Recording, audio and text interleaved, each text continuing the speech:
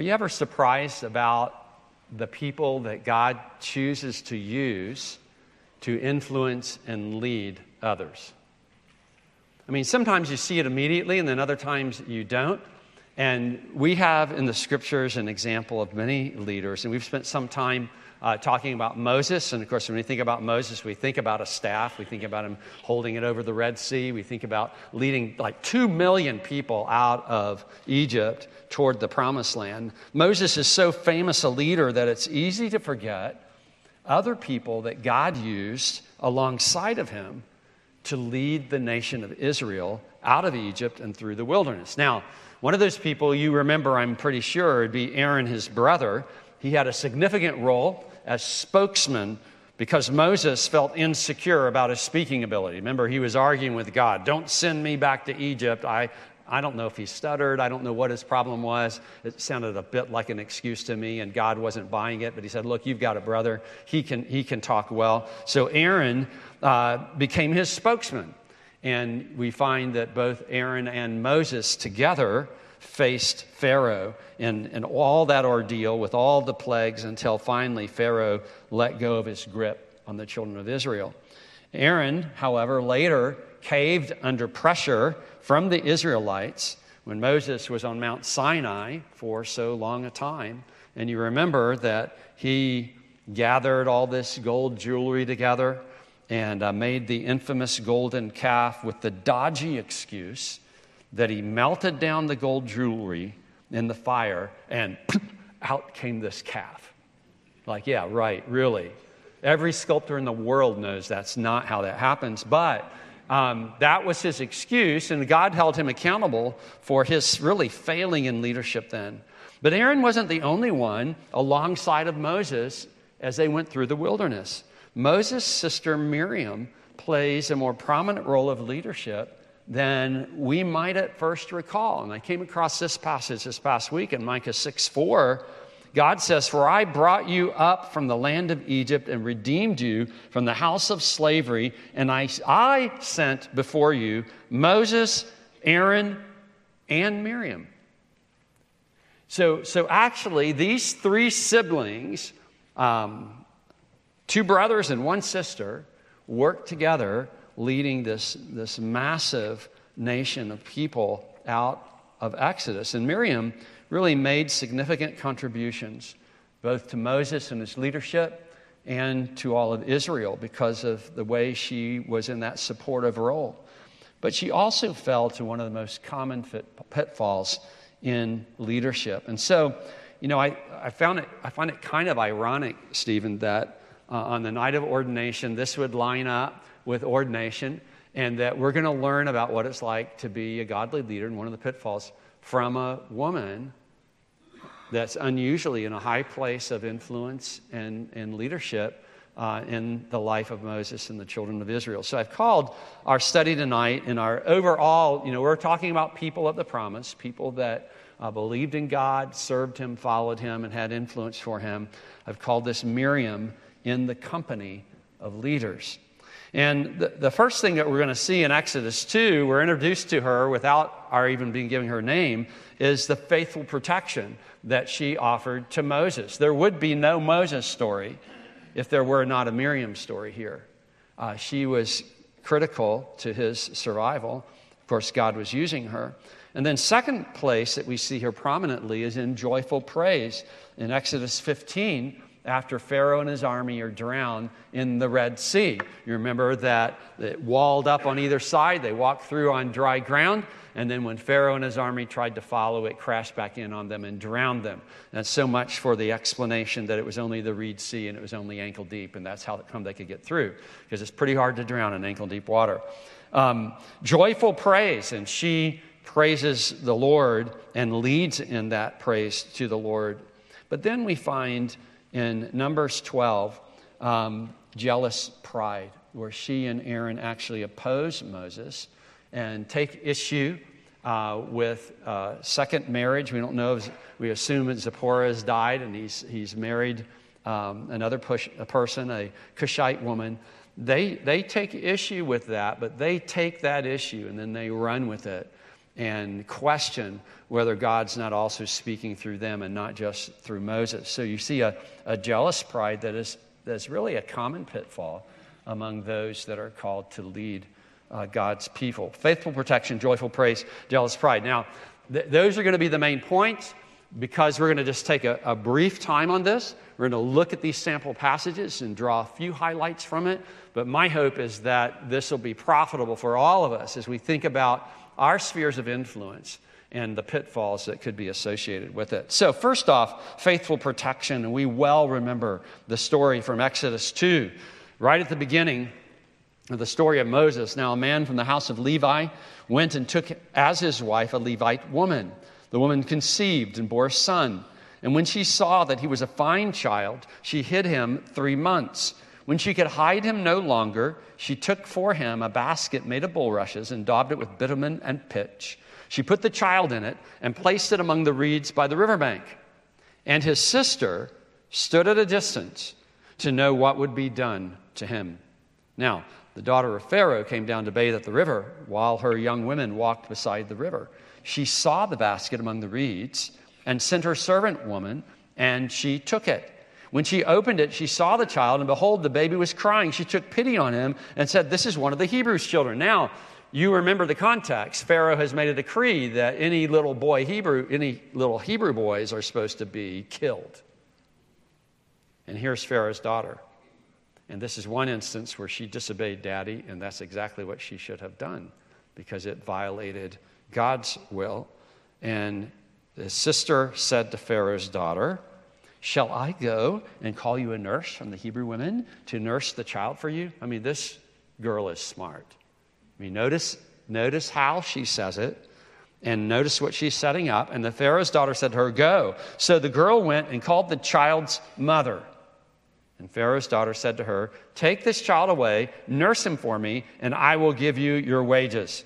So the woman took the child and nursed him. Okay, so you're got a new baby, mom, and the daughter of the most powerful, wealthiest person in the country says, "I'll pay you to nurse your own kid." But the way that worked out, it was through the shrewdness of Miriam. She played a significant role in the very survival of Moses. Her savviness was key to Moses' own mom serving as his nurse in his early years while he's growing up in the household of Pharaoh's daughter. And it maybe gives some explanation as to why he felt such a connection with the Hebrews, with the children of Israel, even though he grew up in Pharaoh's household. The plan may have been that of Moses' parents, but we're not told that, and Miriam was the one who actually executed it. We see courage, we see faithfulness, we see shrewdness in her protection of her younger brother. And I would say, to you kids that are here, you don't have to wait till you're grown up to start serving God and doing things that matter. You never know, as a kid, what your action done the right way, courageously, faithfully, looking out for other people, you don't know the difference that's going to make over the long haul. But the difference it made for Moses and for the children of Israel is that he survived. And Miriam got to be part of that even when she was a kid. Good leaders protect and care for the people entrusted to them. This faithful protection calls for courage and purposeful action. And so whatever leadership that you do have, we do not subscribe to lordship leadership. We do not subscribe to using people to make me look good. A leader, the greatest among you, Christ said, is servant of all. We look to courageously look out for the protection and the good of those that we lead. Good leaders protect and care for the people entrusted to them. The second picture we see of Miriam is that of joyful praise. In Exodus 15, 19 through 21, we're told that when the horses of Pharaoh with his chariots and his horsemen went into the sea, the Lord brought back the waters of the sea upon them, but the people of Israel walked on dry ground in the midst of the sea. Then Miriam, the prophetess, the sister of Aaron, took a tambourine in her hand, and all the women went out after her with tambourines and dancing. And Miriam sang to them, "Sing to the Lord, for he has triumphed gloriously. The horse and his rider he has thrown into the sea." Now, those lines, that's not the first time we see those words. We actually see them earlier in the passage. These are actually the first line of the song that Moses recorded in verses 1 through 18. And it's likely that Miriam and her companions sang the whole thing. This is like a spontaneous worship service on the banks of the Red Sea after an amazing victory from God. And she and her companions lead the congregation in this song of worship that Moses sang along with the people of Israel. We read in verse 1, then Moses, you don't have this up on the screen, but I'm reading it to you. Moses and the people of Israel sang this song to the Lord, saying, "I will sing to the Lord, for he has triumphed gloriously. The horse and his rider he has thrown into the sea." Those are the words that we have Miriam saying at the end of the passage. "The Lord is my strength and my song, and he has become my salvation. This is my God, and I will praise him, my Father's God, and I will exalt him. The Lord is a man of war. The Lord is his name." Of course, the Lord, all caps, so Yahweh is his name. "Pharaoh's chariots and his host he cast into the sea, and his chosen officers were sunk in the Red Sea. The floods covered them. They went down into the depths like a stone. Your right hand, O Lord, glorious in power, your right hand, O Lord, shatters the enemy. In the greatness of their majesty, you've overthrown your adversaries. You send out your fury.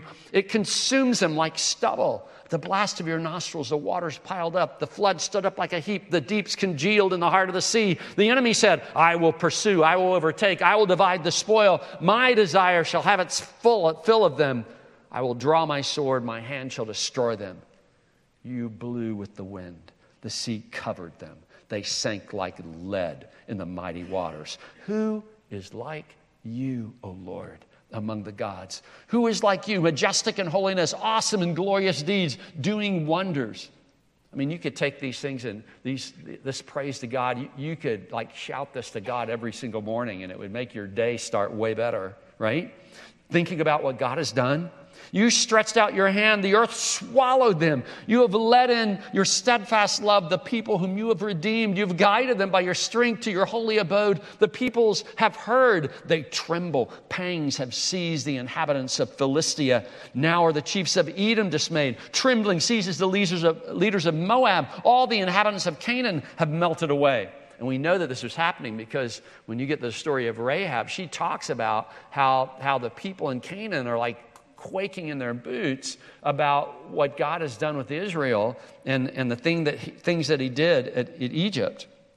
Terror and dread fall upon them because of the greatness of your arm. They are still as a stone till your people, O Lord, pass by, till the people pass by whom you have purchased. You will bring them in and plant them on your own mountain, the place, O Lord, which you have made for your abode. The sanctuary, O Lord, which your hands have established. The Lord will reign forever and ever. Uncle Fred, has anyone made a song from this yet? You think so? Probably multiple songs from this. I'm just thinking these words beg to be sung. And Miriam is not just part of the congregation, but she and her companions are leading in the congregation, giving praise to the Lord. And what I found striking is that she's called a prophetess. Now, a prophet, by definition, hears from God and then passes what he or she hears to people. He has both a passive side, a receiving side, and a giving side. And so if a prophet hasn't heard from the Lord, then he's not supposed to be telling people, thus says the Lord. Okay? If a prophet has heard from the Lord, then his obligation is to tell the people what he has heard. And we tend to think of only men serving in this role, but both Old Testament and New Testament occasionally talk of women serving this way too. There was Deborah, wife of Lapidoth, the judge, Judges 4. There's Huldah, the wife of Shallum, 2 Chronicles 34. There's Isaiah's wife called a prophetess. And then in the New Testament, Philip's 4 daughters in Acts 21. And even in the Sermon on the Day of Pentecost from Peter, we find this indication that God doesn't just talk to men. He doesn't just talk to men. We are brothers and sisters in Christ, daughters and sons of the King through Christ, citizens of the kingdom. But God gives insight to women too. And you remember that Eve was created because why? Adam needed a helper. So a man is wise who listens to the insights that his wife might give. But here's Acts 2:16 through 18. This is what was uttered through the prophet Joel. In the last days it shall be, God declares, I will pour out my spirit on all flesh, and your sons and your daughters shall prophesy, and your young men shall see visions, and your old men shall dream dreams. Even on my male servants and female servants in those days I will pour out my spirit, and they shall prophesy. Now, I realize that churns up a bunch of other questions, but what I want to do is keep us focused on what being a prophet actually means, hearing from God and sharing to others. You know, many of you moms and grandmoms, you serve as hearing God's word, reading God's word, and passing it on to your children. Women are to be teaching other women what God has said. Godly leaders relay what God has said to those they lead. And they lead in zealous praise to God for his mighty acts of deliverance. So think about it this way, that our role as leaders is not just to teach, but we're to serve as examples of those that adore God and love God, and that are passionate in our praise to God and our love for God. We lead people because we love God. And if we love God, we love people too. And we lead the right way when we love God and we love people, because we lead for their benefit. Christ has demonstrated that great love by sacrificing himself for us. He gave himself up. And he gives the example for husbands with their wives. He gives the example for what godly leadership looks like.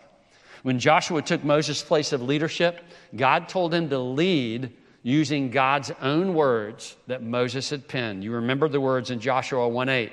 This book of the law shall not depart from your mouth. Why did he say mouth?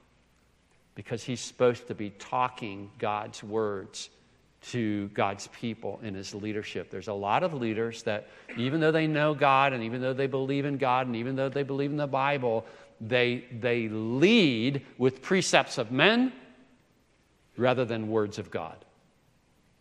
And that's why so often the leadership goes off course. This book of the law shall not depart out of your mouth. You shall meditate on it day and night. That's how you're able to talk about it, because you're thinking about it and chewing on it, so that, here's the purpose, you may be careful to do according to all that's written in it. There's an obedient posture toward God's word. For then you will make your way prosperous. Then you will have good success. And he's talking about good success in leading the children of Israel into the promised land and leading them in conquest of Canaan. Godly leaders relay what God has said to those they lead. They lead in zealous praise to God.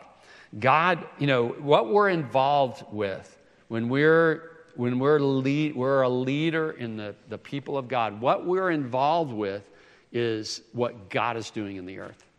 It's not just a man thing. It's not just a political thing. It is God at work and using people to benefit his people. Third, we see in Miriam's life jealous pride. And this is kind of a sad ending. The next time we see Miriam is when she dies in Numbers 20. But this is the last significant event we have recorded in Numbers 12. Miriam and Aaron spoke against Moses because of the Cushite woman whom he had married. For he had married a Cushite woman. Okay, so that could be controversial. And they said, has the Lord indeed spoken only through Moses? Has he not spoken through us also? And the Lord heard it. Now, the man Moses was very meek, more than all the people who are on the face of the earth. And suddenly the Lord came to Moses and to Aaron and Miriam. Come out, you three. to the tent of meeting. That's what the tabernacle is called, because it's a place where God meets man. And the three of them came out. And the Lord came down in a pillar of cloud and stood at the entrance of the tent and called Aaron and Miriam. And they both came forward. And he said, hear my words. If there is a prophet among you, I, the Lord, make myself known to him in a vision. I speak with him in a dream. Not so with my servant Moses. He is faithful in all my house. With him I speak mouth to mouth, clearly and not in riddles, and he beholds the form of the Lord. Why then were you not afraid to speak against my servant Moses? And the anger of the Lord was kindled against him, and he departed. When the cloud removed from over the tent, behold, Miriam was leprous like snow. And Aaron turned toward Miriam, and behold, she was leprous. And Aaron said to Moses, O my Lord, do not punish us, because we have done foolishly and have sinned. Let her not be as one dead, whose flesh is half eaten away when he comes out of his mother's womb. And Moses cried to the Lord. What an index to Moses' character here. Not vindictive at all. Oh God, please heal her, please. But the Lord said to Moses, if her father had but spit in her face, should she not be shamed 7 days? Let her be shut outside the camp 7 days, and after that she may be brought in again. So Miriam was shut outside the camp 7 days, and the people did not set out on the march till Miriam was brought in again. One of the most common pitfalls of leadership is pride, ambition, and a critical spirit, such that you end up attacking other leaders that God is using. There is a right way to work through disagreements, but it's all too easy to let a worldly spirit infect one's attitude and actions toward godly leaders. This doesn't, we expect this to happen, in the general population, but realize it often happens among leaders if their focus gets off track. These kinds of attacks are some of the hardest to endure, and they account in part for the high casualty rate among leaders. Many pastors, I think the last number is some years ago, but I want to say about 27% or better, end up leaving ministry, and it's largely because of this kind of stuff. But it's noteworthy how often God steps in to bring corrective judgment on those who arrogate to themselves such mistreatment of God's servants. You remember Korah and his brethren? You have Miriam here. And over the years, you hear the stories, how God deals with those who really unfairly slander and attack the servants of God.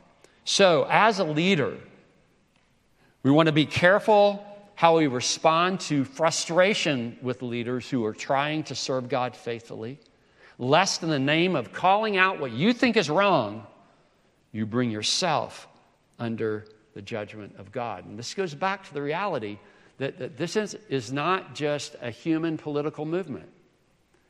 The church is created by God. The people of God are people of God because God has given them life. And the leaders that he appoints are appointed by the Holy Spirit of God. And so we want to be careful how we interact with other leaders. We have those that serve on the pastoral body, staff and non-staff pastors. It's important that the staff pastors not lord it over the non-staff pastors. It's important that there be an open heart to hearing from other men, that there's mutual accountability and love, a willingness to hear one another out. And my prayer is that while things are kind of at a beautiful spot right now among the leadership here, that's not always the case. And my prayer is that God will preserve that. And I want to call on the men that lead both now and in the future when I'm dead and gone to hold one another accountable for behaving in a right way toward those that are fellow leaders, and not in a way that's displayed here by Miriam, because God does not hold you guiltless for that. And it may not be as immediate as what happened to Miriam, but it will come. God holds us accountable, and we want to treat one another with the respect that we ought to be treating even brothers and sisters in Christ. So we see from Miriam these great themes. We see faithful protection. Even when she's very young, she's showing qualities of leadership and care for other people. It's interesting to watch children grow up and how often you see qualities of spiritual leadership in their lives, even in elementary school. You see them caring for one another, mentoring one another. You see an attitude that shows a heart toward God. Even a child is known by what he does. And this faithful protection continues on. And then joyful praise to God. We're not in it for ourselves. We're in it to give attention to God. And then we want to guard our hearts from jealous pride that has us ending up tearing down those that God has called to lead. In the company of leaders, great privilege and some significant pitfalls we have to watch out for. Let's pray. God, thank you for your kindness to us. Thank you, Lord, that you have created us not to live in isolation, but to live in connection with other people. And that connection creates opportunity to point them to Jesus and to display before them godly character. Lord, I pray for those gathered here, young and old, that God, that your work in their lives will be such that it is a positive benefit to those who know them.